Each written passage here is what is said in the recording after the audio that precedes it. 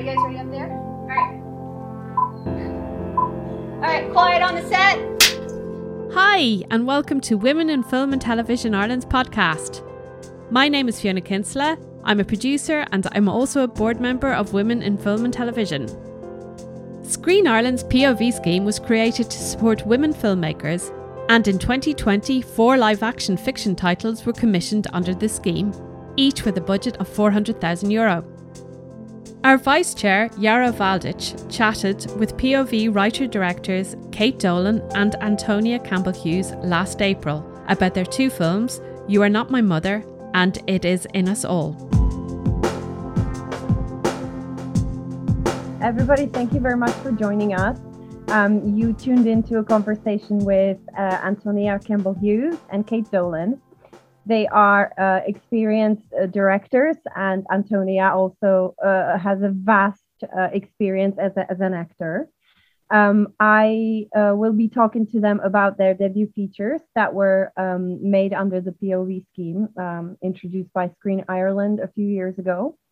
And I agreed with both Antonia and Kate that they would introduce themselves shortly, because their bios are long and impressive. You can read everything about them on our website, but I'm just going to hand it over now I'm going to go first name alphabetically. So first to Antonia. Hello, welcome, and please tell us just a little bit about how you came to doing the POV film. What is your background and how did you arrive there? My background. So hello first. So I guess I have been writing sort of as long as I've been acting, which is a very long time. Randomly, my first acting job was in comedy. It was like a BBC comedy series, which it was going back a long time. And it was, so like I knew nothing about comedy. I couldn't do an English accent. It was all really new. But what I did learn is that the comedy world is very inclusive. And so they very much encouraged me to start writing. And so that's how that began. And I learned along the way. And so I'd always been writing television, sort of.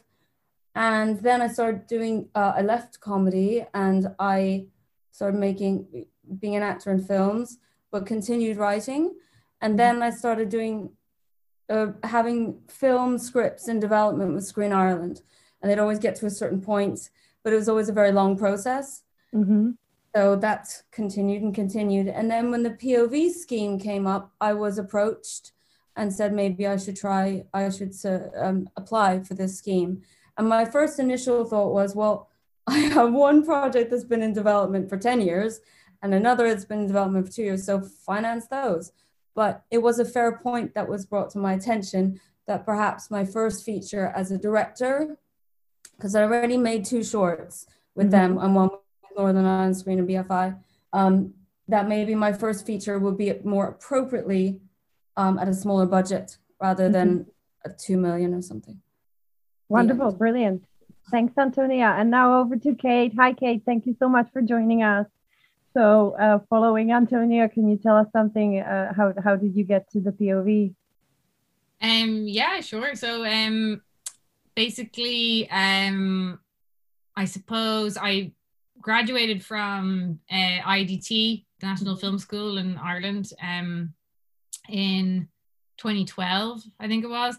And after that, I was kind of a bit aimless and didn't kind of really understand that I wouldn't start working in film straight away. So I worked in an ad agency for 1.5 years, and I found that office life wasn't for me. So I kind of took a leap of faith. I'd been writing while I was working there, and I wrote a short film, and that film was called Little Doll, and I got into the Berlin Talent Campus to develop it in a short film script station thing.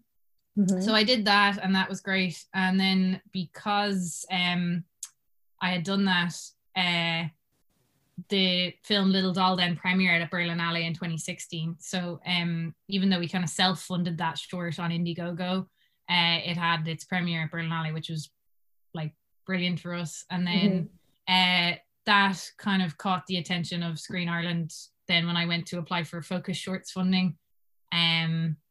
where I did get some funding for a short film I made called Cat Calls, which was a horror short. Little Doll was more of a drama, kind of kids coming of age movie, and Cat Calls was a bit more dark and sinister and fun.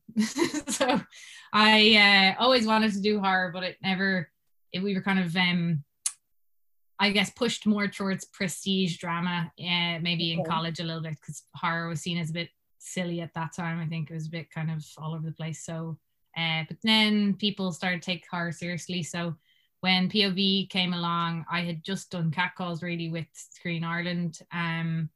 So it was kind of a perfect position to do a feature. I had a project in development with Screen Ireland as well, which I was doing with Wild Atlantic Pictures, but that was kind of, chugging along. It was definitely going to need more money than that. So I had a kind of a rough idea for POV, which was like a page long idea. And I had met Dee Levens of Fantastic Films a few times at different events and stuff like that. So basically, I know Fantastic did horror. This was kind of a horror idea. So she just said, well, we just go for it. And like a week before the deadline, I just wrote a 10-page treatment off that kind of idea and just got it in, and then we're here now. So that's wow. Yeah. That sounds wonderful. So both of you had already been a little bit on the radar of Screen Ireland, I hear, and they kind of in your case, Antonia, encouraged you to go for POV, and then UK just felt that you had an idea that would fit. So I wonder, I know that the budget for POV was limited to €400,000 per feature. So I wonder, how did you, Kate, you kind of already answered it. You said that you had something that would fit that budget, but what about you, Antonia? Did you feel that you had to kind of squeeze something to fit into that budget, or you just knew exactly where you wanted to go with that? No, that I mean, idea?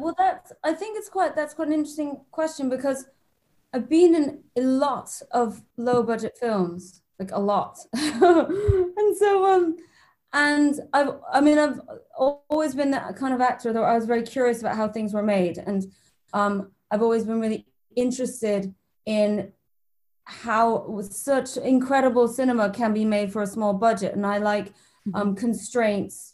I shouldn't say this because now no one will give me more money, but I do. I think people, when you have to be resourceful, sometimes that's when the best creativity comes about. And I like people who are very innovative, and so I really learnt about how to make low budget films sort of by being in them. And then I've always been quite frustrated by when you see the wastes of money. I've been also in lots of films where there's been massive budgets and you see it flitter it away, and the end result's kind of garbage. So when I wrote mine, I knew what the budget was that I was writing for. And the main comment throughout, and I know that the major anxiety from the powers that be was how would I possibly realize what was on the page with the budget at hand. And I was always quite adamant that it was absolutely not an issue, but it was tricky in the end. Okay. But there was, as Kate and I, I'm sure we'll both go on to talk about, it was tricky because of COVID. Not really the budget, because so much the constraints just multiplied. Okay. All right. Interesting. So, I mean, to our viewers, we'll just say, so you both got to shoot your feature was it the second wave of COVID, like toward the end of the year? Yeah. I don't keep track of waves. Yes.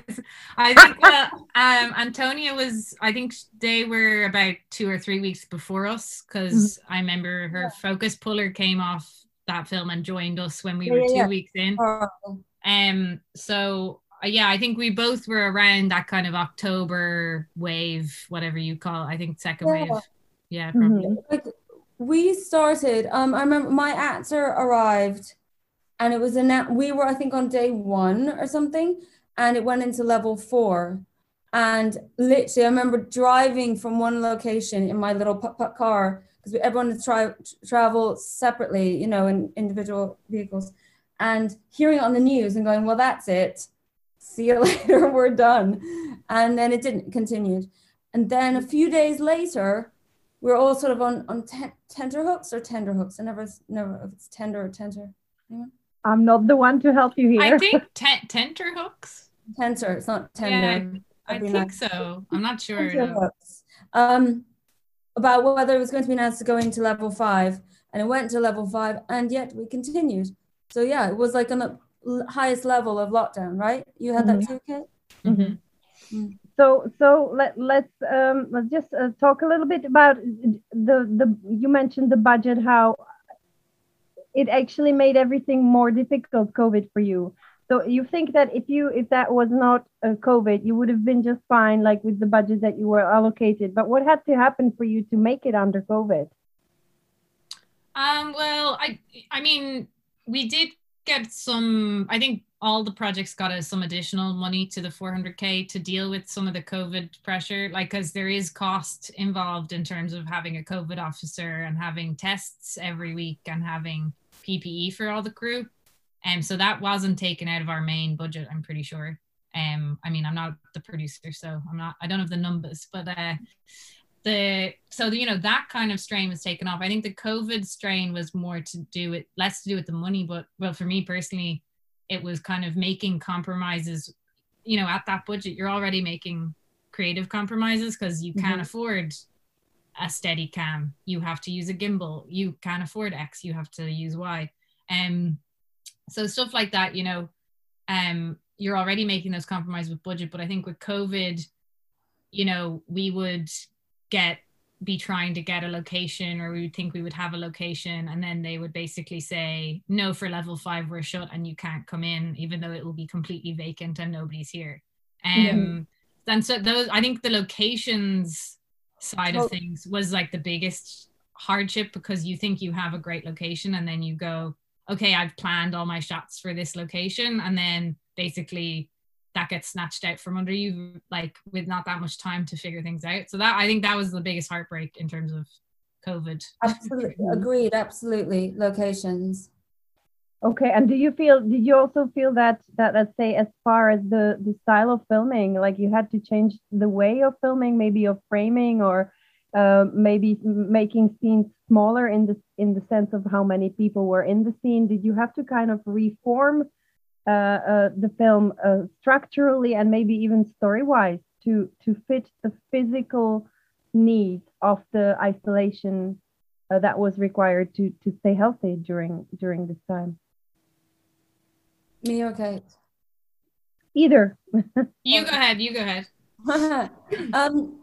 It actually quite suited my film, but because mine is, you know, it was meant to be this sort of like, it was specifically written for a part of Donegal that looks quite like Mars, and I wanted it to be that he descends into this like alternate realm, you know, with infinite dimensions, and it was that sort of in between world approximation to science fiction that I was doing, so that kind of lent to it being quite isolated.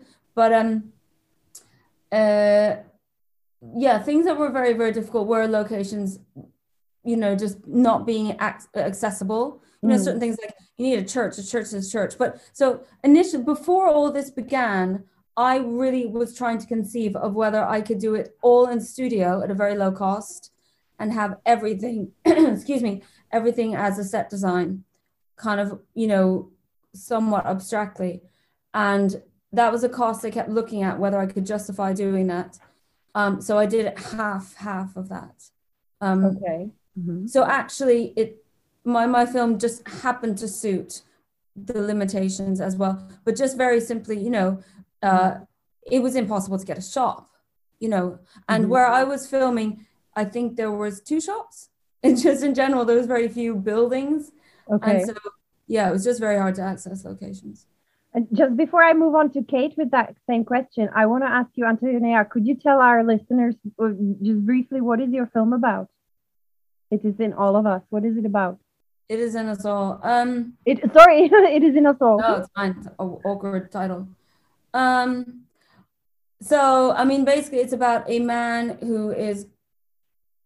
he lands in Ireland. He's going back to sign off on paperwork of an inherited home, place where he's never visited before. And in the first instance, there is a incident, and that sort of plummets him into sort of an alternate reality. But it is about fatalism and the ability to harness vitality and the want for life. So, but it is, it is about connectivity and connectivity, molecular and intellectually. Well, and I can't wait to see that, because you first described it as a man landing on Mars. I'm borrowing your words, and now connectivity and wonderful. Thank you. And so, Kate, back to that question: did you find that you had to change your film structurally in some way? I mean, when we were going into it, we thought we might. Basically, it's about a teenage girl who lives with her grandmother and her mother, and then her mother's kind of suffering from undiagnosed depression. And then her mum goes missing, basically. And when she returns, her behavior becomes increasingly strange. And the protagonist, the teenage girl, starts to unearth kind of, I suppose, her family history in a way that she's never understood before. And it's really about kind of like trauma in your family and how somebody coming of age, how you kind of inherit that or you kind of carry it on, and how to break a cycle or how to kind of take on those things but without letting them take you completely. And it's set on Halloween week, and it ends on Halloween night, which is lots of fun and has a bonfire in the final scene. Oh, we have a bonfire too. Everyone has bonfires, I think, in the POV movies. That's what I've heard. Really? Do you have a ballet dancer? No. Well, so they're not identical, these movies. So no. All right. But yeah, I think, did I have to change anything creatively? There was a lot of talk when we were in prep, and it was kind of like, there's a lot of scenes where the teenage girl is being kind of affronted by other girls from her school, and they make her smoke a joint and they're passing it back and forth, and the logistics of that were like, okay, our department has to make 100 fake joints and each girl has to have one in her hand, and you have to kind of do this magic trickery so they're not like taking it in their mouth at the same like the same one or whatever. So there's stuff like that where just like little logistic things we figured out. But our standby props person was kind of amazing, and she was kind of upskilling, and she just was so on top of all that kind of stuff, making sure hand props were sorted out and that kind of thing. But yeah, we had a lot of worries about that kind of thing. But I think when we were getting tested twice a week, it became a bit more relaxed in terms of, I had my pod with the cast, and if cast members were together in a scene, you're not gonna creatively compromise on people being together in a scene or a stunt or anything like that because of COVID when you're being tested all the time. Do you know what I mean? Like it just, so it kind of ironed itself out. I don't think creatively we changed that much. I think your access to things and your ability to kind of be a bit more free is maybe constricted slightly. But I mean, I've only ever made a film, my debut feature during COVID. I've never made a feature film before. So it just became part of the stress of making your first film, I guess. It was part of it. Maybe we can have you back after you've made your second features, and then we can compare. Yes.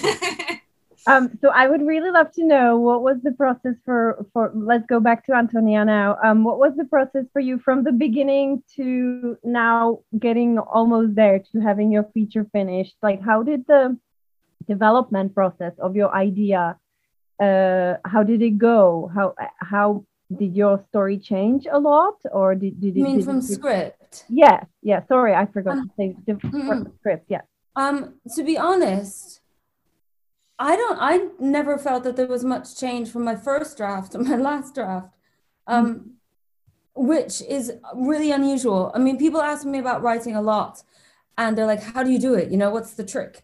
And I'm like, it's just hard. That's all there is to it. I've written a lot of really terrible scripts. Not terrible, just that don't work as well. And for some reason, I did, we had to submit with, like I think 20 pages of outline or treatment or something. I can't remember. It was like, your statement and synopsis and all this, those things that you put together in treatment, and then 20 pages of script. Mm-hmm. And so I submitted that. And then when I got through the first tier, whatever it was, 12 people or something, I went into a room, and I a lot of times when I've written scripts, it has been TV or other features. And I was very, we did that like 3-day weekend thing. Do you remember that, Kate? We sat, I can't remember what it was called, but it was like, there were lecturers and speakers and all that. And there was a lot of talk about script structure writing. And I was like, no, I don't believe in it. But I actually went away and I did like the 8 sequence, the 8 thing, one of them. And I actually did that. I went to a room for like 2 weeks and wrote the script in the 2 weeks. And it was kind of ready to go then. I mean, there were notes, and script development was really good. I had an amazing woman called Antonia McFarlane. And she and I instantly gelled, and she really understood it, which I think is so important. I'd never really worked very well with, or ever worked with, a script advisor. And I think someone who really cares as much about your project is gold. She's really spectacular. I really understood what I was trying to achieve with it. So yeah, the script development kind of was more maybe practical, about trying to really home in, the protagonist's purpose, like for an audience to really understand and be with him. And then when COVID began, there was obviously the COVID pass, which was keeping people apart from each other. And, I had all this stuff in water, which had to be taken out. And I kept going, how does the sea have anything to do with COVID? And I couldn't quite understand that, but it was just about costs. Anything where costs could be reduced had to come out as well. Yeah, so, but then there was obviously obstacles, because I had an actor attached from, like, I was going to initially shoot in February, like a year ago, more, a year and something. I was trying to shoot in February. And my actor's availability, that's because he was going to Canada to shoot a TV show. So we put so much work into having him signed off like a hard end date with Apple TV and all this stuff. And then the first call I think I made in March when this began was, I think we're going to have a problem with dates. And so that was all a big thing, and recasting. So I had to go through all that as well. Okay, and so one additional question: did you keep your lead actor, or did you have to recast him? No, I recast. You recast. All right. But only for the better. Of course. Of course. But I was very lucky. But it's just funny how things. Again, I know this is, I suppose, what things that I'm used to in having worked in the industry for a long time. Things like that were not surprising to me, because I have experience of them. Yeah. So Kate, what about you? How did the script develop for you from the initial idea to being accepted to this POV, and then you being now in the post on it? I think to kind of reiterate what Antonia was saying, the development process that Screen Ireland set up for it, I think was really helpful. So they set us up with a script supervisor, script editor, to kind of hash out all the ideas at the start to get the kind of first couple of drafts like working. And I found that really helpful. I had Anna Seifert Speck, who I actually had as a mentor on Berlin Ally Talent. So I had met her before and I knew her. So that was really great. And she kind of helped the film get its first iteration as a proper, script that was all working. I think like the most, with the budget this size, the first thing that kind of happens, well, for us anyway, was that, the amount of days you can actually be on set shooting is limited. So then you're kind of playing a game of compromise in terms of, okay, well, if you want to keep in those scenes, then you will only have like this, like get it all in one setup kind of thing. Do you know what I mean? Yeah. It's like, so you kind of have to weigh up, because we had big set pieces in some of our, you know, there were scenes with water, there were scenes with a bonfire, there were scenes with a horse in it, there were scenes with a baby. So we kind of had all these ambitious things, and I didn't really want to like dilute the ambition of it in terms of those things, because, you know, you need your finale with a bonfire. But so then it was kind of a matter of, okay, well, then you need to chop off 10 pages of script and get rid of fluff or stuff that maybe, you know, you might not necessarily need, which was probably a good thing in many ways, because I think when the script was kind of coming to, you know, its final iterations, it was probably closer to 120 pages, but when we shot it was probably about 90. So, you know, that's, yeah, do you know what I mean? So you kind of just have to trim the fat and go, okay, this is where, if we want to actually shoot this thing, get it done, you need to kind of make some compromises. But I think the key is that thematically it was the same movie. Do you know what I mean? Once it's saying the same things and it's, your character's arc is full and it makes sense, you know, that's the most important thing, really. The other stuff kind of just gets you there. So yeah, once it was kind of thematically chiming, that was the most important thing for us. So it wasn't like kill your darlings too much. It was, yeah. So, but basically you did all the like the fortunate filmmakers that get to shoot everything and then leave it on leave scenes on the editing room floor. You basically did that before, so you have nothing now to leave on the editing room floor. Right? You cut it way before you ever shot it. Kind of, yeah, actually. It was you know, we went very thoroughly through it in prep and went, okay, will this scene be in it in the end? No. Do we 100% need this? No, because we just needed the time to give the time to the stuff that needed it more. So yeah, we did a good bit of that. So, you know, what you see in the edit is pretty much all in the script. We didn't have anything where we kind of cut out scenes full, like all the scenes that are in the script are in the film now, and we're picture locking this week. So unless something crazy happens in the next couple of days, that they'll be there. Good luck to you. Good luck to you. And how far along is yours, Antonia? I locked a while ago. So we're doing the sound at the moment, and I think I go back in to do the final mix like in a week, 2 weeks. I fly back. Brilliant. And tell me, what was prep like? So I presume, I mean, did you do prep while we were in level 5? And if so, how like what? Say somebody who's planning on doing a feature now, while we're still not fully open, what would you recommend maybe that people look at, or how can they get a prep done as best as possible under those circumstances? Antonia, if you want to take that. I mean, just the general question, or rather than, I think it totally depends on the feature, you know, the tone of the film. I mean, like mine, I wanted my film to be very still and I specifically wanted it to be very stylized and cinematic in a certain way. So lighting with a stage, you know, so that was a big part of mine. I was very specific about my landscape choices because it had to sort of give that other world alien sort of feeling. So that was a big process. I was very particular about the house exterior. So that determined where geographically we were shooting. But mainly it was about designing the set. And so I put a lot of work with my production designer, John Leslie, into that.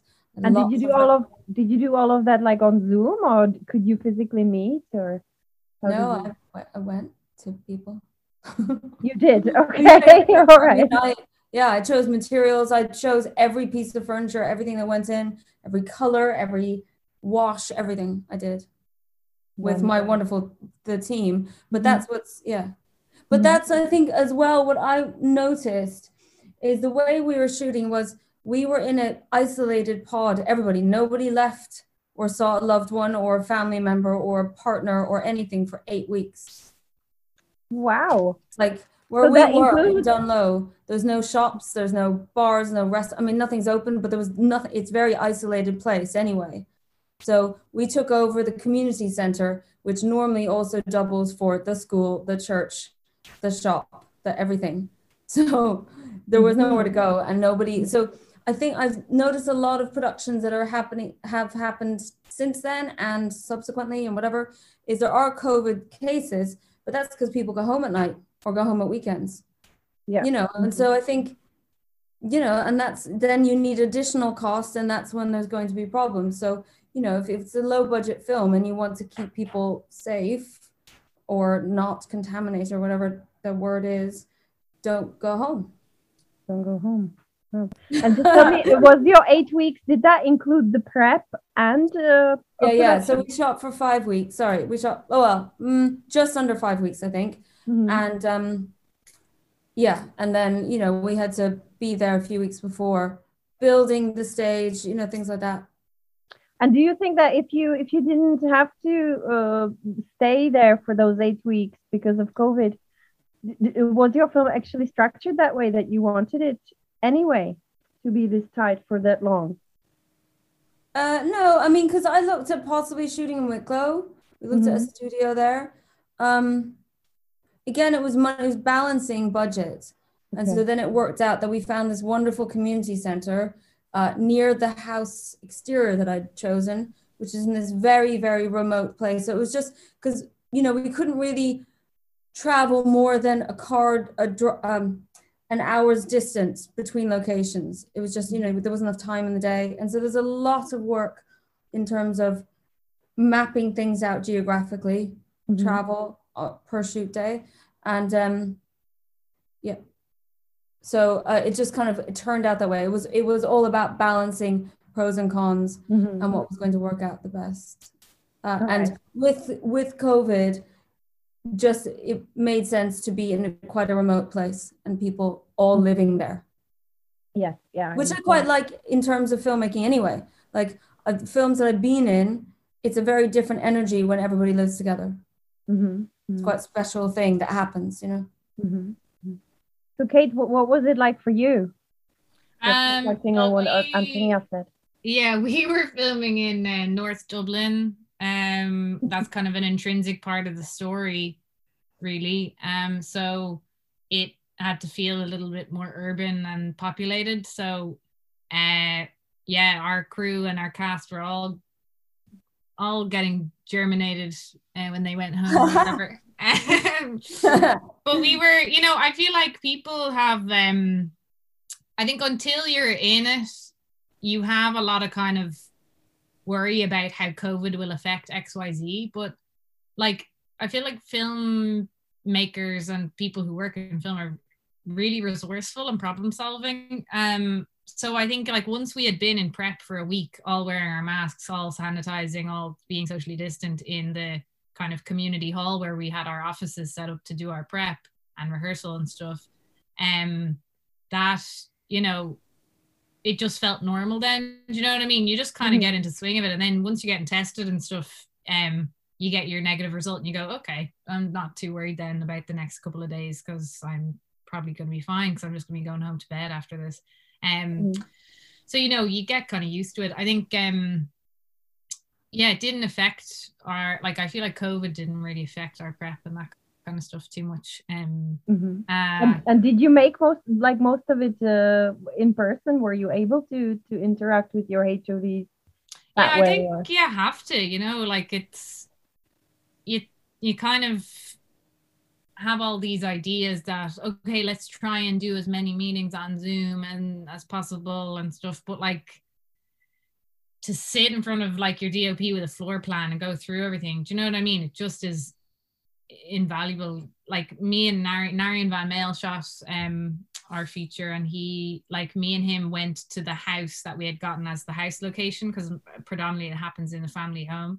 And we went there and we were there for most of a Saturday, one Saturday, walked through every scene and got a camera and basically photo storyboarded the entire thing. Because like that's the kind of prep you have to do if you're going to make a film and get it done in the time and that on that budget. You know, you need to be prepped so much. So I think, yeah, you need to do the stuff in person because it's just otherwise just doesn't really work as well, I think. Well, that actually, just on that, I think before I was storyboarding, but I was in France, and there's quite a while before we began. I think it was in like July, and I was doing all that by Zoom actually. But I mean, that's a few months before I shot, so we didn't have locations yet, but it was a thing because I had a lot of driving sequences, and we're trying to figure out how to do that with budget and how, because I did all that remotely, which was tricky. Yeah, I can imagine. Yeah. I just want to invite everyone who's listening. Obviously, if you have any questions that kind of fit in with what Kate and Antonia are saying, feel free to please put them in the Q&A or chat sections here on Zoom. I'll ask for you. Because I'm sure that there are things that you want to know and I'm not asking them. So please do write us your questions. There's just a clarifying question here from Leslie Conroy for Kate. She wants to know, when you say we, like we went every scene, do you mean you and your producer, or? Was that to kind of cut out stuff that we didn't need? Yeah. Yeah, I mean, it's a collaborative thing, really. So it would be me and Dee Levins produced for Fantastic. So me and her, like, at this point had gone through all the development together. So, you know, she knew the script as well as me. So we kind of went through it. And then also got the editor to read it as well. Because he's one of my best friends from college, so he was kind of available to me in a way that maybe an editor wouldn't have been for most other people. So you know, anyone you like on the core creative team who could give a kind of an insight into what they thought, obviously not just giving it to anybody to read and tell us to take things out, but yeah, I think just the creatives that you trust around you, your HODs, get their opinion on what, because you know that's great, you know, to have other people's eyes on it. Sometimes you can be a bit too close to it and not have a full view. Yeah. All right, brilliant. So I just want to take you back a little bit and go to the original idea of the POV scheme. So this came about when Screen Ireland wanted to address the gender imbalance in the Irish film industry. And so they created this opportunity to give a chance to female filmmaking talent to tell their stories, and to also kind of help upgrade the crew. So maybe the hope was that even other than the producer and writer director would have opportunity to just maybe work with a bigger budget. So I wanna ask you, first of all, before you got awarded this scheme, did you yourself feel that was something that was needed? Do you want to go and maybe talk first, Antonia? Sure, yeah, because I think it actually applied to my dynamic grouping, whatever. So I was originally applied with a producer called Conor Barry, who I just had worked with before and I've been working with for a long time. So it was quite a short amount of time I've been given between when I'd heard about POV and when I had to submit. Like, I think it was literally a few days. And so I was going, producers I know. And so obviously I turned to someone I knew and had worked with. So I submitted with Conor Barry. And then I got to know more about what the concept of POV was, which is about upskilling and female talent and this sort of thing. And so then two young women, Emma Foley and Tamron Reinicke of Pale Rebel Productions, came on board. And they've already done a feature and they're wonderful talents. But that was necessary. You know, it was very important to have women working as the greater to flesh out the production. And so they took over and were fantastic. So that's kind of, and then, you know, we tried to be very conscientious about there being a balance of male to female. It's difficult because most of my actors were male. So that was an imbalance. Yeah. And it couldn't be restructured. I mean, I did write specifically a script with no women in it because I thought it was like a pointed objectification of men. But that but that doesn't really play when you need to represent. But no, specifically it came into play with my female producers. Mm-hmm, mm-hmm. And what about you, Kate? Like, did you have the feeling that that was something necessary, or did you, like, was your path just taken off no matter whether there was a POV or not? I mean, it's kind of hard to say. I think it's kind of a bit of a minefield. I remember when it first came out and lots of people were disgruntled by positive discrimination, I guess. So that was always kind of, you kind of get people talking about female tokenism and that kind of stuff, and it can be a bit of a drag because you're just trying to make your work and do your best and take your step forward for yourself, and do the next thing that you feel is for you. So that can be kind of rough. I do think like it's you know, it's pretty transparent that the industry is like skewed mostly male a lot of the time. And yeah, we could talk about that for 10 million hours, but let's that's not what we want to spend our time doing. No, but I just wanted to briefly touch on it, just to kind of see if that's, you know, since you received it, and it was to highlight or to help equal the you know, the opportunities, if you actually felt that maybe without it you would still be looking to produce your first feature. I mean, possibly, yeah. It's really hard to know. Do you know what I mean? It definitely, I think it's hard for all people starting out with your first feature, to get your foot in the door or get the leg up the first kind of, because as Antonia was saying, like, we both had projects in development, but they were projects that maybe needed bigger budgets, and like that's harder to get when you've never made a film before, but that's harder to get for everybody when you haven't made a film before a lot of the time. So, you know, it's I'm really grateful for it, definitely. And I think you know, I do think like in our industry and maybe in Ireland as well, like having films that have a female POV, excuse the pun, but are really important because, you know, there's stories and characters and people and perspectives that you maybe haven't seen that much in the Irish films that we know, because, you know, that's just the way it is. Everyone has a different point of view and perspective on life, and you know, mine is different than yours and mine's different than Antonia's or whatever, but I think, yeah, it's important obviously to get people to tell their stories, and mine is like a coming of age story of a teenage girl, and you know, I feel like there's not that many of them in the Irish film scape really, comparatively to like coming of age stories of boys, say. So yeah, I think, you know, it's important to kind of get different point of views and perspectives, and give people a foot in the door to tell those stories. Antonia, I can see you wanted to kind of weigh in there. Did I? No, you were. But I think what Kate was saying about like you know, I got a lot of I had to question, was I getting opportunity because I was an actor, do you know? And but the thing is, I think all of us, you really have to, the one thing about Screen Ireland is you really have to put the work in, you know. It's kind of it's a certain path you have to follow. I don't think there's any easy access or easy backdoor in. So yeah, that was kind of just the point I was making, you know. It's just, there's no, I don't think it being a women's scheme necessarily was like a gifted opportunity.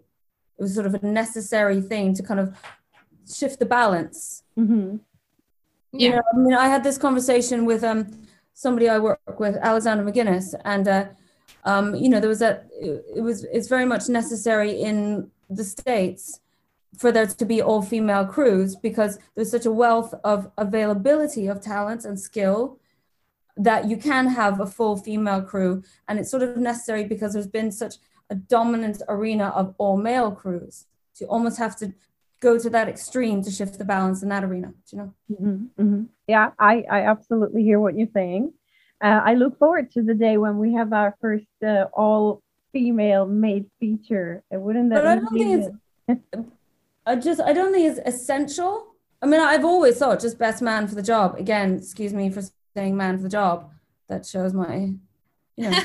But it is best person for the job. It's kind of what I think. But unless it's necessary to represent people who don't have opportunity. I think as well, like even on our film, we had predominantly female cast. So there's only really one or two lead male cast member, like supporting even. All the kind of main cast, leading cast were women. So like just an anecdote to kind of show how, like, because basically we did our best to try and crew the whole crew as much, balanced as possible. And it was really nice having people upskilling, because we had a whole art department that it was kind of, this was the biggest thing they'd done, and they were all upskilling, but they were all women in their 20s, which kind of gave this really fun atmosphere on set. Because, well, for me anyway, probably for the older male gaffers were probably like, oh, they ever shut up. Only joking. But a lot of the cast were these kind of young, Gen Z gals, and Hazel Dupe was our protagonist in the film. And she, one day, we were all like, just kind of, she was joking around with all the girls, and we were all like laughing at stuff that they were saying, just in between takes. And she turned to me and she was like, oh my God, I've never felt like this on a set before, because like she's 19, and she was like, just men never, like older men just never think that we're funny. They never laugh at anything we say. They just think we're kind of silly. And she was like, it's so nice to just be like laughing at each other's jokes and like feel, I guess she kind of like felt respected, and like somebody was kind of like treating you as equal and all that kind of stuff. So it was lovely to hear that from young female cast members on the film, because we did have a very kind of young, skewed crew, I would say, and also a lot of young women, which in film normally, like often when I've worked on commercials or directing stuff like that, I'll look around sometimes and I'm the only woman there, because it's all kind of men, and probably men who are older than me. Do you know what I mean? So yeah, it was really nice in that way to have a kind of a set where you kind of felt like you were almost in the majority of kind of young women, which was fun and enjoyable for all of us, I think. That's brilliant. I'm happy to hear that. And I wanted to ask you the guidance that you got as writers, directors, or just first time feature filmmakers. Do you know, or are you aware whether there was the same opportunity kind of maybe offered to another crew, or to other crew members that were upskilling kind of alongside of you? Or did you kind of have to go to more experienced, say for example, DOPs, to get this made? Like, could you have gone to someone less experienced, and could they have got help just like you did, or what was the story there? I think just because we kind of had a thing with that, was that it was really kind of striking a balance a lot of the time. I was really adamant that I wanted my best friend to edit the film, because I think he's an amazing editor, and I know we have such a shorthand, and he lives 5 minutes down the road from me, and we could edit in his house together, and I knew it would just be like the best film if we could do it together. So having him, he had never done a feature before. He had only done commercials and music videos, really, and he did my short catcalls. But you know, there's kind of trade-offs when you do that. So then it's like, okay, you have these people who are upskilling, so then you can't have everybody upskilling. So there was a bit of a kind of a bartering system in prep with Screen Ireland, because I think, you know, they are just, it's Screen Ireland are giving you this money, so they want to make sure that there's a balance of people who have enough experience that you're not kind of lost when you're, you know, on set or whatever. Not that you would be, but you know, it was just kind of reassuring them as well that like not everybody was upskilling in their role. Some people had more experience, that kind of thing. And what about you, Antonia? How was it for your film? Yeah, it was very much a balance. I mean, there were some people that I tried to bring in, again, I had previous relationships with, but maybe hadn't worked in film or television as much. And it was difficult because sometimes this is where I think that particularly is difficult if you don't have much money. You know, if you have the resources, then it's actually easier to upskill, I think.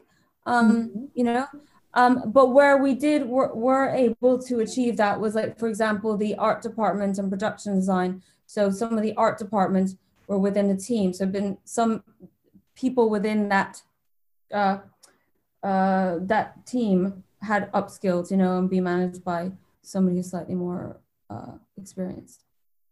Okay, interesting. I have a couple questions here, so I'm gonna go to them. Again, I'll go first to Leslie Conroy because her question is relevant to what we just now said. She said, "Do we need a Sundance Lab model in Ireland where fledgling talent can upskill?" Any one of you want to weigh in on that? Can I? Go for it. I mean, in a sense, I think that like the short schemes at Screen Ireland is that kind of, no? Screen shorts? I mean, it sort of is a form of that. Yeah. I mean, there could be more. I mean, I suppose like script writing labs, but don't they have sort of things like that? I mean, that's what the development is. Well, I mean, as far as DOPs go, which is where like I look at most, there isn't much for like the, you know, crew other than a creative crew other than say writers, directors, producers. There is very little. So I would have, you know, I would say yes to Leslie, definitely, but because I don't see those opportunities coming. But also I think that personally, there is a lot of focus put on upskilling people, but a lot of people already exist within our industry that have the skills. They're just not, you know, they're kind of bypassed for the newcomers who need upskilling, if you know what I mean. So that would be my answer to Leslie. Like there is upskilling for the newcomers, but what about like we need to look at as an industry on those who already are skilled, and you know they can prove it, and those are the ones that kind of are put on the side, in my opinion. Yeah, go ahead, Antonia. I can see. No, I think Kate wants to speak. Okay. No, I just I number one, I'm just not familiar what the Sundance Lab is really. But I would think what you said there about kind of there is schemes, like I came up obviously in focus shorts, and that's but before that, to get that I self-funded a short and wrote and directed myself, and we scrounged together and got like everyone to work on it for free and just tried our best to get it made. So, you know, I do think you kind of have to put in the work to get to those things as well. And I think with kind of upskilling crew, I would say that, yeah, there's a kind of an overarching focus on the writers and directors and DPs, and kind of when it comes to like art department or even grips and gaffers. And what I've noticed, I'm not from a film family, but often when you start working in film in Ireland, you find that like all the gaffers are gaffers' sons, and they've been taught by their sons before them, and like, you know, art department as well, and even the ADs. Do you know what I mean? My mom was an AD, and now all my brothers and sisters are ADs. That kind of thing. And I think, I guess, making kind of pools of talent, because our industry, the only way it's going to grow is if you can't just have all writer directors, and then you need the crews that are experienced and skilled to support them. And when all the crews are being dragged onto Valhalla or XYZ, whatever, then, you know, the independent films suffer because we don't have the kind of skilled crew member. We can't even offer them the money to get them, that, you know, the like, the experienced crew members. So like, it's like, give the kind of young up, the ones that need to be upskilled. And that's why POV was good in many ways, because, you know, our whole art department were basically, that was kind of the biggest thing they done, and they learned loads, and it was brilliant, and they were really passionate, and it was fantastic. But, you know, maybe there needs to be structures there that, like, you know, there's a school for electricians for film, and you get apprenticeships in where they work on those things, and they're people who aren't, you know, from a film family or not from a film background, but they can have opportunities in film, and you're probably bypassing a bunch of people that could be amazing in those kind of craft roles, but they are, you know, never got the chance, or they don't even know it's an opportunity that they could do. Well, even like a couple of years ago, I really want to go on to direct huge action sci-fi. That's what I want to do, and people find that quite bizarre because it don't, anyway. But I was like, how do I start doing it? How do I be credible? How do I learn to do, you know, manage very, very big sets? And so I kept begging my agent to find out if there was any kind of shadowing scheme, because it's quite common in the States, you know, where you come on and you're contracted and you brought in to ghost or shadow a director on big shows for a period of time. It's almost like a training program or apprenticeship. And it's really hard to get, because it's more commonly for people who've just graduated. It's done a lot in the States, but not really so much here. In the UK, they do it sometimes on some shows, but you can do an apprenticeship like this in many departments as crew. And I think things like that are really important. Like, I was desperate to do it and looked into everything to find ways, and it's kind of hard to access. And I think things like that should be really much more available. I definitely agree with you. So I mean, I think we can all agree that the POV scheme was like very ambitious, and it definitely helped open up this conversation, not just between the three of us, but I know it's a big conversation in the industry, and that I mean, for myself, I can only say more of it. But I wonder if our listeners would agree. I want to just drive this slightly back to your features, because I have a question here from Stephen McKenna. So if this is something, feel free to answer, whoever wants to go first. His question is, did you get full creative control and final cut of the feature, or did you have limits with regard how you made your film and told your story? So as in, did you have full freedom to realize your vision, not COVID or budget related? So I wonder if that's something one of you wants to answer. Did you get full creative control and final cut? Yeah, I did anyway. I think yeah. Okay. I think Screen Ireland are you know, people think they're kind of these like gatekeepers who are trying to like stop you making films, or like will try to tell you exactly what to do. But in my experience, on my short film and on the feature, Screen Ireland were really supportive. The notes were very kind of minimal, and you know, there was nothing kind of, they weren't trying to make you change the story to be something that they wanted it to be. So yeah. Yeah, pretty hands off. Hands off, you said. Very hands off, yes. Wonderful. So great. I hope that answered the question, Stephen. And so I wonder, what would be like your main takeaways from this process, from making your films under the POV scheme? Is there anything that that was like a huge learning curve? Is there something you would have changed, or you will take with you into the future, kind of what to do differently? Go ahead, take it, Antonia. Yeah, you're smiling. You always invite me in with your smile. Me? Yeah. Go for it. So, what are the main takeaways for you? No, I think it's a really great scheme. I mean, the fact is, we have to keep reminding ourselves that it's very hard to make a film. Mm-hmm. And as much as many people do, there are much more people who can't, you know? Mm-hmm. Mm-hmm. And I think I have to keep reminding myself of that, because I've been around people who've made films over the years, but there is such a majority who really don't have the opportunity. And I've always been a huge advocate for government funding bodies. You know, there's so many. We have one in Ireland, and they're quite well respected, Screen Ireland and Northern Ireland Screen, of course, obviously.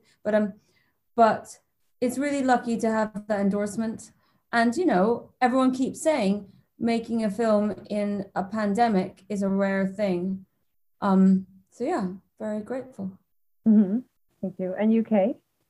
I think somebody asked me what my advice would be after this experience, and I recently, and I was just kind of mulling it over, and I think as it's my first feature, and probably I feel like Antonia's probably been on a lot more sets than me in an acting capacity or however else, but I think as a young woman starting out, you can be sometimes I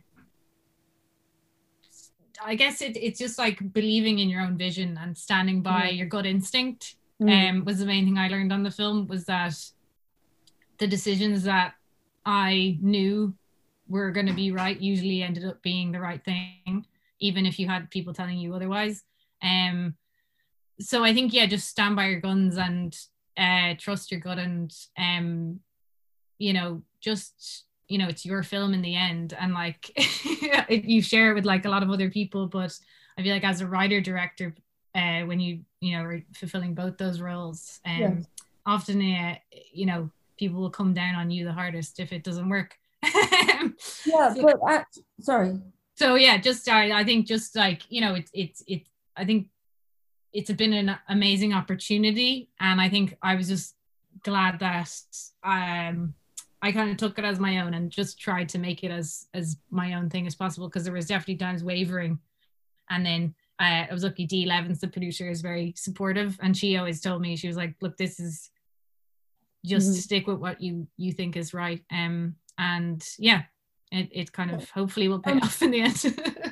Hopefully, I'm sure it will. Fingers crossed. Go ahead, Antonia.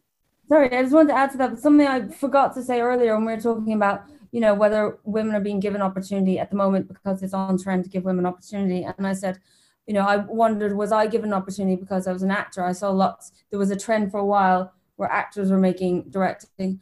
But actually, what I do think is, I think when financing is given by government bodies like Screen Ireland, they give it to the work that they feel is due it, and so I think that's what Kate was just saying about being confident. Be confident in the fact that you are invested in because they feel that it's something worth investing in. And I think the confidence has been to be taken from that, because I would only say that because I applied for many, many things over the years and didn't get funding, very simply probably because the script wasn't good enough, and so I don't think that we're ever gifted anything.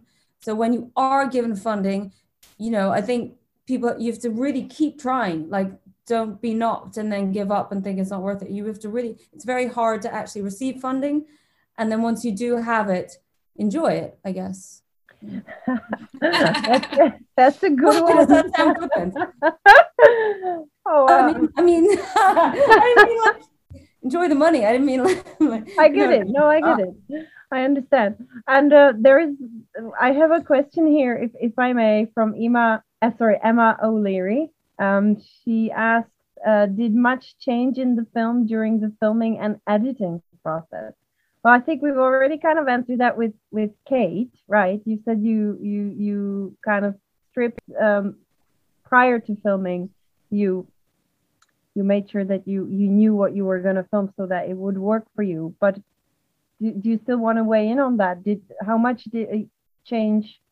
Sorry, how much changed in the filming, in the film during the filming and editing process?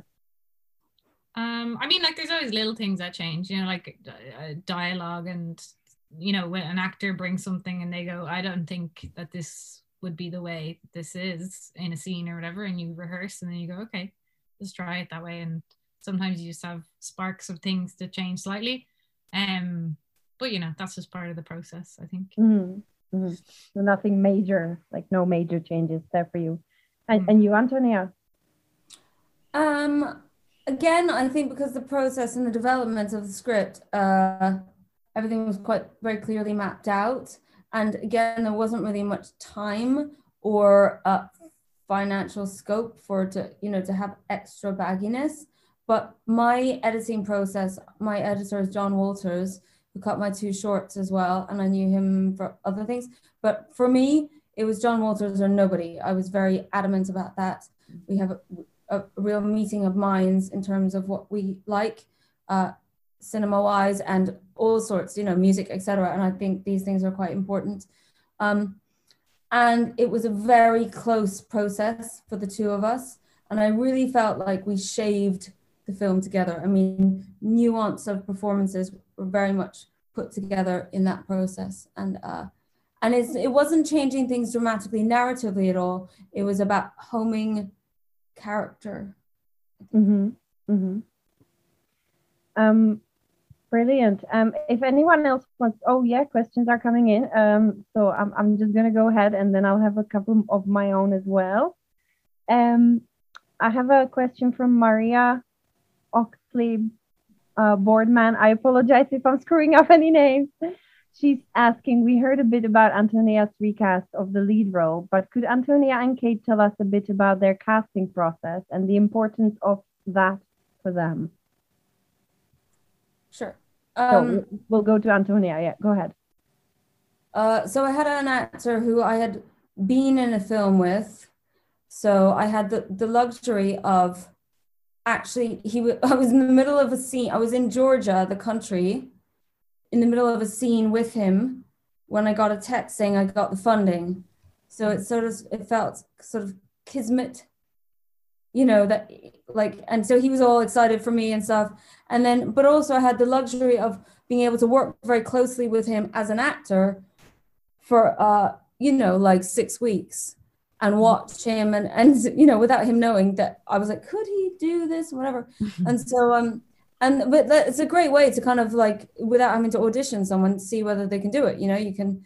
And then he read it and he was really moved by the script and really wanted to do it. So that was my obvious casting. And then COVID happened, so I had to recast. But again, these things really happen and they all happen for a good reason. I talked to a lot of actors for my lead role, all really fantastic people. I was a bit stuck. And then I met Cosmo, and Cosmo Jarvis, and Cosmo was very different to everybody else in that. So my character is quite a privileged, excellent, poised male Englishman who kind of breaks down through the process of the film. And so I met lots of privileged, poised male actors who were really extraordinary actors. But I loved how different Cosmo was. And we spoke, and he was, again, very, very moved by the idea of playing this role. And I like complex actors who are kind of go against convention. And yeah, I like interesting people, and he's a very interesting person. And I like the fact that he was going to sort of build up into something very different. And he's incredibly different in this film than anyone's ever seen him be before. So that was very much a fascinating experience in itself. Wonderful. Thank you. And what about you, Kate? What is the casting process for you? What does it mean to you to cast the right people? I mean, it's kind of interesting because our film, it's kind of a family based, you know, so our protagonist, I always wanted Hazel Dupe for that role, just because I think the lead character is quite internal, so you need somebody who can kind of display that, I suppose, without words, and I think Hazel does that kind of, you know, she's brilliant at just kind of conveying emotion in the kind of subtlest way. So yeah, Hazel was kind of cast first, and then because it's a family, we had to kind of create an ensemble that felt that they would work together. So we kept it quite open. I didn't want to be too kind of pigeonholing in who would support Hazel in that regard. So we actually had a casting director who we got a load of self-tapes. Obviously that was kind of COVID times. So I watched lots of self-tapes. I did lots of Zooms, and then when it kind of came down to it, the mother character is incredibly important, the relationship, the mother-daughter relationship between the protagonist and her mother. So we kind of narrowed it down to final selection of people I felt like maybe could do it. And then in the room, we got Hazel and those kind of select few. And Carolyn Bracken plays the mom in the film. And her and Hazel, like, she walked out of the room, me and Hazel just both were like, okay, it's her, definitely. We just know. So that was really nice that we got to do that, even though it was kind of COVID-y. But then there's like our cast is quite big, you know, there's a lot of supporting cast as well. So we actually did early auditions for kind of a friend of the protagonist who she kind of comes to her aid throughout the film. And when we did those initial tests, that was pre-COVID, and we were kind of getting people in to read a scene. So all the girls basically we pulled from those auditions that we did to kind of support in that kind of female friend group. That was really fun process as well. So yeah, I mean, like, it's kind of, casting's kind of mad, you know, because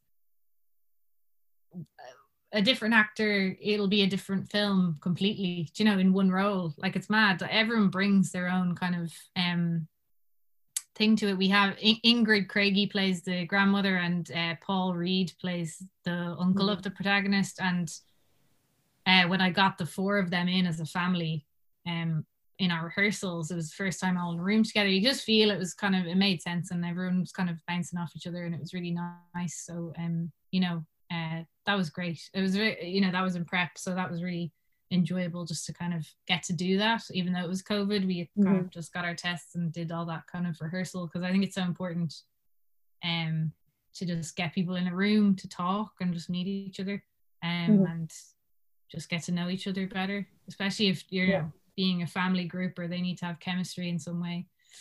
I agree.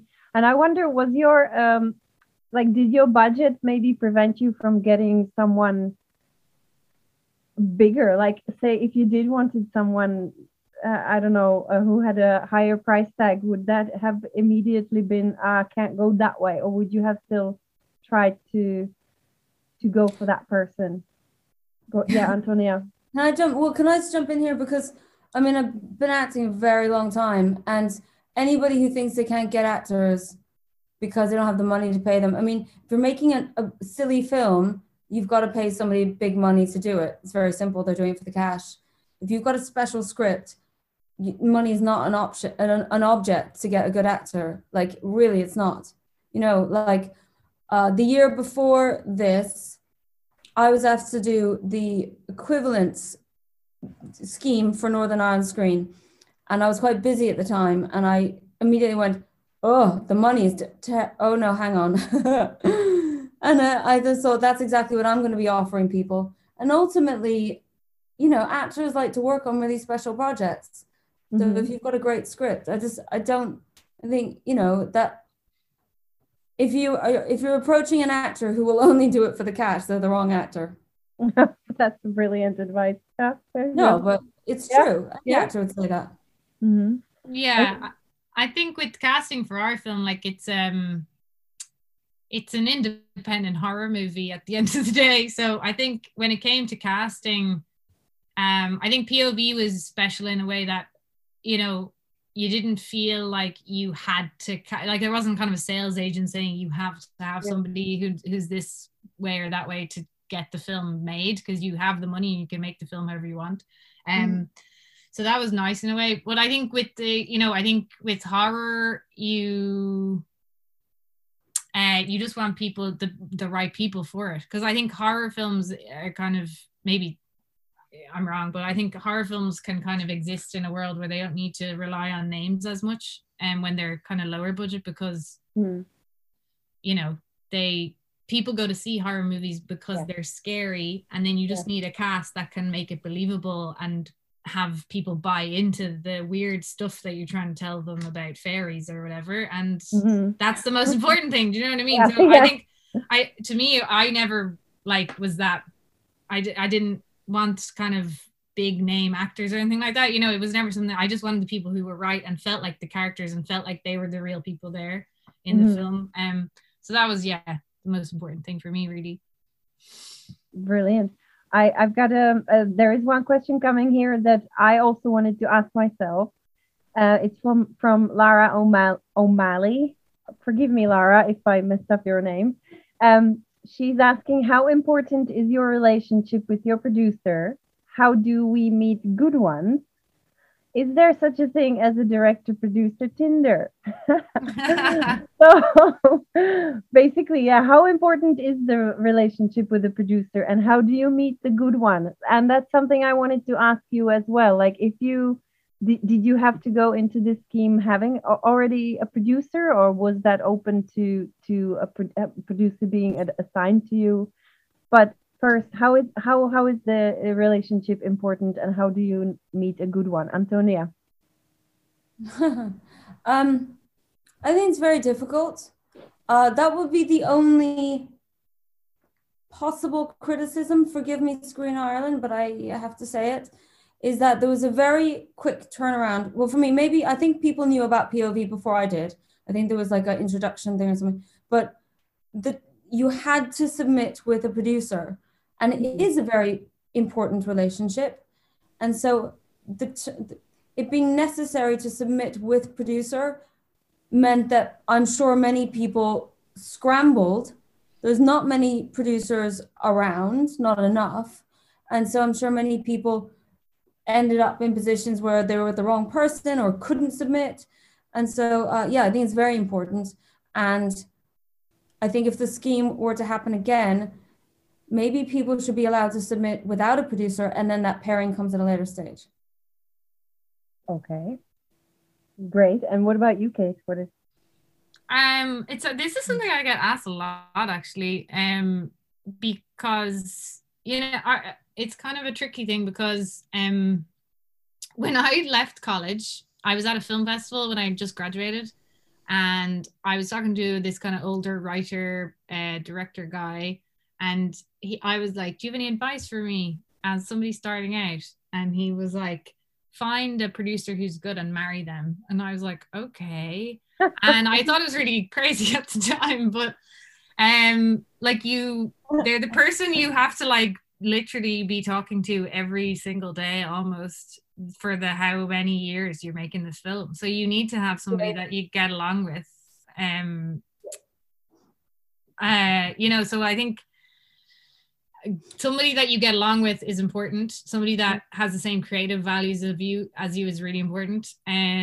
Somebody who's able for the job is another, all these things. And you can sometimes find people who are good at one thing and not at the other, and that kind of thing. It's really hard to find a producer that you gel with. And it doesn't mean they're not a good producer. They might just not be your producer that you can work with, because you just don't gel, or something doesn't work.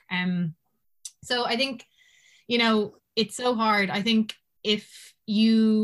I met Dee Levens because she worked with fantastic films and I liked horror, and I met her for pints because she knew a friend of mine once. And then we met again a couple of times for coffee and stuff. And then POV came along and I said, do you want to do this? And she said, yes. So we kind of knew each other already, and I knew that Fantastic had a horror background of doing this kind of thing, so I knew that they would be a good choice for it. And there's lots of different ways you can find people. I think a good way is, I think a lot of people starting out think that you are meant to like go to production companies and go to the people who own those companies and say, make my short film or whatever. I think the better option is to watch loads of short films, find ones that you like and think are good, and find out who produced them, meet them at a film festival, or organize to have a Zoom coffee with them and go, hey, I really liked your film, can we have a chat? And then if that's a film you really liked, they're going to have the same kind of creative leanings as you, or they're going to like the same things as you, probably. Not always, but yeah, I think you just need to meet a lot of people and get to know them. Like it's kind of, I feel like it would be absolutely so crazy to jump into doing a feature film with somebody that you didn't know that well. I probably lots of people who do it, but I just feel like, you know, a lot is revealed as you become sometimes your ugliest self when you're getting in an argument over, logistics of a shoot or something. So you want somebody that's gonna have your back, and also, you can have those conversations with, and it'll all work out. You know what I mean? And Dee in Fantastic was brilliant. She was very wise advice, Dolan. What? Wise advice. I just basically what you're saying is we need to all get vaccinated so we can go back to these festivals and start meeting each other. Well, I mean, I do. You can email people and say, do you want to have a Zoom coffee for an hour someday? And most people will. Do you know what I mean? Like, you don't need to necessarily be at a film festival to do that. I think that's a great advice. Yeah. Go ahead, Antonia. What do you want to say? No, I was just saying, I mean, like, I do think there's many different types of producers. Like, I got to know someone very well years ago from a film I was in, and I think he's one of the best producers there is. Like, he produces for Jonathan Glazer and Lynn Ramsey, but what he does is his life. Like, nothing comes before that. And he would talk about how his filmmakers, those people in particular, how he has to parent them and hold them when they are feeling self-destructive. And that's what I learned was a good producer, but that's a rare producer also. There's not many people that are that devoted and dedicated. So I think there are many different types of producers. That's kind of producer I want, but I've had to learn that other people want weekends. They think Christmas is important for some reason, etc. That's funny.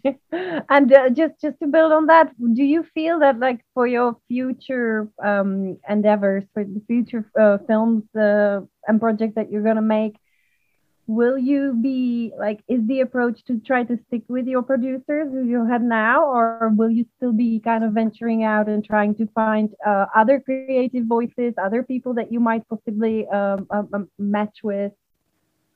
Kate, what would you say? Well, I think it's kind of tricky in the film industry in Ireland, because I have 2 projects in development with different companies now. So, those films will be eventually made with the producers in those companies. All right. Okay.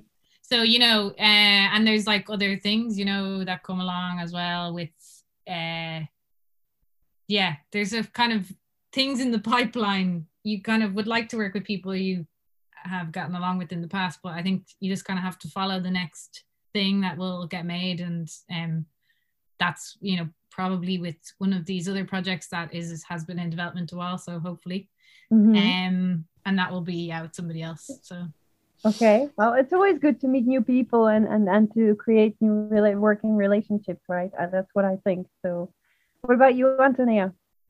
Yeah, I mean, I was thinking it all kind of depends on where money comes from, and like where things, it's so often your producers have to be from where the financing comes. So the things that I am working on, they're in the UK. So it's English producers. Okay. All right. Wonderful. I have one more question here from Aideen McCarthy. So I will just say to our listeners, anyone else wants to ask something, please let us know. Otherwise, we are almost at the end of our allotted time. So I'm going to ask Aideen McCarthy is asking, did you think about audience during the development process? Did it impact the script? Did you consciously take stills on set and video interviews with cast, directors, HODs to promote the film later on? So that's kind of two parts. Did you think about the audience during development, and did it impact the script? Maybe we can answer that first. Whoever wants to go. No. No. I think when you're making a horror movie, your audience is king, really. If you don't, you want to, as a horror fan myself, a consumer of horror movies, they are the most dedicated, most loyal fan base of movies, I feel. So you want to serve them in the end. Yeah, I'm 100% think of the audience. Because the audience is me. The audience is me and my friends, the editor who made the film. Me and him watch every horror movie that comes on Netflix. So those are the people you're making the movies for. And, we were watching it as an audience member predominantly in the edit as well, going, okay, if we were watching this movie, well, would we want it to be scarier here? You got to think of that for that genre, I think. For other films, maybe not as much. Yeah, I think Antonia has that other movie. Brilliant. And what about the whole promotion of this? Is that something that Screen Ireland helped with, or did you have to think yourselves about doing interviews and taking stills so that you could promote the film? Antonia. Well, my stills are just from my DP, for more kind of looking at the look of it as we went along. So it was definitely not for promotion at all. No. I mean, I can only take a lot of experience as an actor. So I did a film a couple of years ago that had private equity. And so they had like a press day after 1 week. And I just couldn't understand why on earth you would want to release any material when the film isn't complete at all. Let people into something that is in process because it's not showing its best self. But it is for marketing, and it's for money, it's for promotion. But again, like, that's what POV scheme allows us to not have to do. Not necessary, like we have the money is there. So it was not in any way ever raised or conscious in our minds. I think the work speaks for itself very much in this circumstance. So what would you add to that, Kate? Well, we did take loads of stills and did interviews and everything. We did all that stuff. I think, yeah, we did. But anything. I don't like. That's not. I mean, you need to ask the producer really about that, because I was just running around like a headless chicken, being told, "Hey, could you sit down on your lunch break for an interview?" And then I was kind of going like, "I'm just gonna jump out this window." No. Do anything. Luckily, the makeup department took care of me to get my interview done, because I was looking like a sea hag. But we did. Yeah, I think fantastic films are they're with horror and stuff. I think the mind is that you're gonna sell it and promote it and that kind of thing. So you need to have the shot of the scary monster or somebody looking scared to put in the, like, I don't know, bloody disgusting article or whatever, Dread Central. You need those things, yeah. So yeah, we got all that done. I don't know how that was kind of organized or whatever. I don't know who else did interviews, because I was just kind of dragged into one day. Yeah. That was it. So it went kind of a little bit past you, did it? Yeah, but we did with the stills photographer I knew, and that she came on days when we were doing the kind of more fun set pieces. She came for the bonfire and stuff. There's some very funny stills of me talking very seriously to a monster, which are quite fun. So yeah. All right, I'm sure we'll get to see all of that. And what is the next steps for your features? When are they coming out? Where are we going to see them? I don't know. Can you say? Can you say? Like, is there a plan, or is it so far a secret? I'm not sure. Is it a secret? I don't know. I mean, like, I think the idea is that we'll Screen Ireland want us to submit to festivals is usually the first port of call. So we're trying to get our work done for upcoming festivals, and like, you know, you aim to the first rung of festivals and you go down in terms of your priority or whatever. But Screen Ireland kind of have a very mapped out plan of what they want to do with these, I think. So I just kind of go, cool, sounds good. I mean, at the end of the day, you know, with all that kind of releasing stuff, like we did on Friday last week, we went into a private cinema to watch the film because Brooks Hotel, it's not the best, it's like not the best place to watch it, but it was the best we could get in the current level 5 or whatever. And that was on the recommendation of Aisling Walsh, the director, and she was like, don't picture lock your film until you watched it in a cinema experience. And I was like, oh, okay, let's try that if we can, blah, blah. But then when I was sitting there and we watched it, it's like such an immersive experience to be in a cinema and see your film. And it just changes how you perceive it completely, I think. So, you know, in the end goal for this, all I want is for people to see it in a cinema and be able to do that. And that's like as a filmmaker, that's your only kind of, that's your highest ambition. I think it's just that people get to see it in the way it's meant to be seen. And Antonia, do you have any news about when your film is going to be? It'll be the same. I mean, mine, every bit of feedback I've had is that it needs to be seen in cinema. And it's funny, I mean, I'm not a cinema obsessive because I find lots of people sitting in a room silent quite unnerving, but I like the space. But mine is very, yeah, I mean, it's very kind of, it's got a tempo and the tonality of it is very specific. And yeah, I mean, I guess it really needs festival placement, 100%.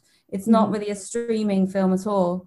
And unfortunately, in this day and age, and specifically this year, we live by streaming. We stream our personalities. And so I hope that changes, you know. I can see the light at the end of the tunnel. I hope we all do. And I think I will end this conversation there to wish both of you all the best with your film. I'm sure everyone can agree that we're excited to see what you've made, and particularly knowing what conditions you had to make it under. I want to thank you, Antonia. I want to thank you, Kate, very much for joining us, for talking to us. Before we wrap it up, I just want to say that we have a couple more events coming up. There is on this Thursday, we have a coffee chat where we invite all of our members to come onto Zoom, just like we are hanging out now, and talk to us. Our topic this Thursday is, you know, the gender balance in Irish film industry. How far have we come since the POV scheme and since Screen Ireland introduced schemes to give women more opportunities. So let's just meet up, talk about it, share with us your experience. And then on Friday, the 16th of April, I will be chatting to director Hannah Quinn. She's going to talk to me about her career and directing big budget TV shows. So I hope that you can join us. We've got limited spaces for both events. Please sign up, encourage your friends to sign up, become our members. We hope that more people will join and support women in film and television. Thank you, everybody. Kate, Antonia, wishing you all the best. Thank you so much for your time. And hope to see you in person at a film festival. Oh, I'd love that. Thank you so much. Okay, bye, everybody. Thanks.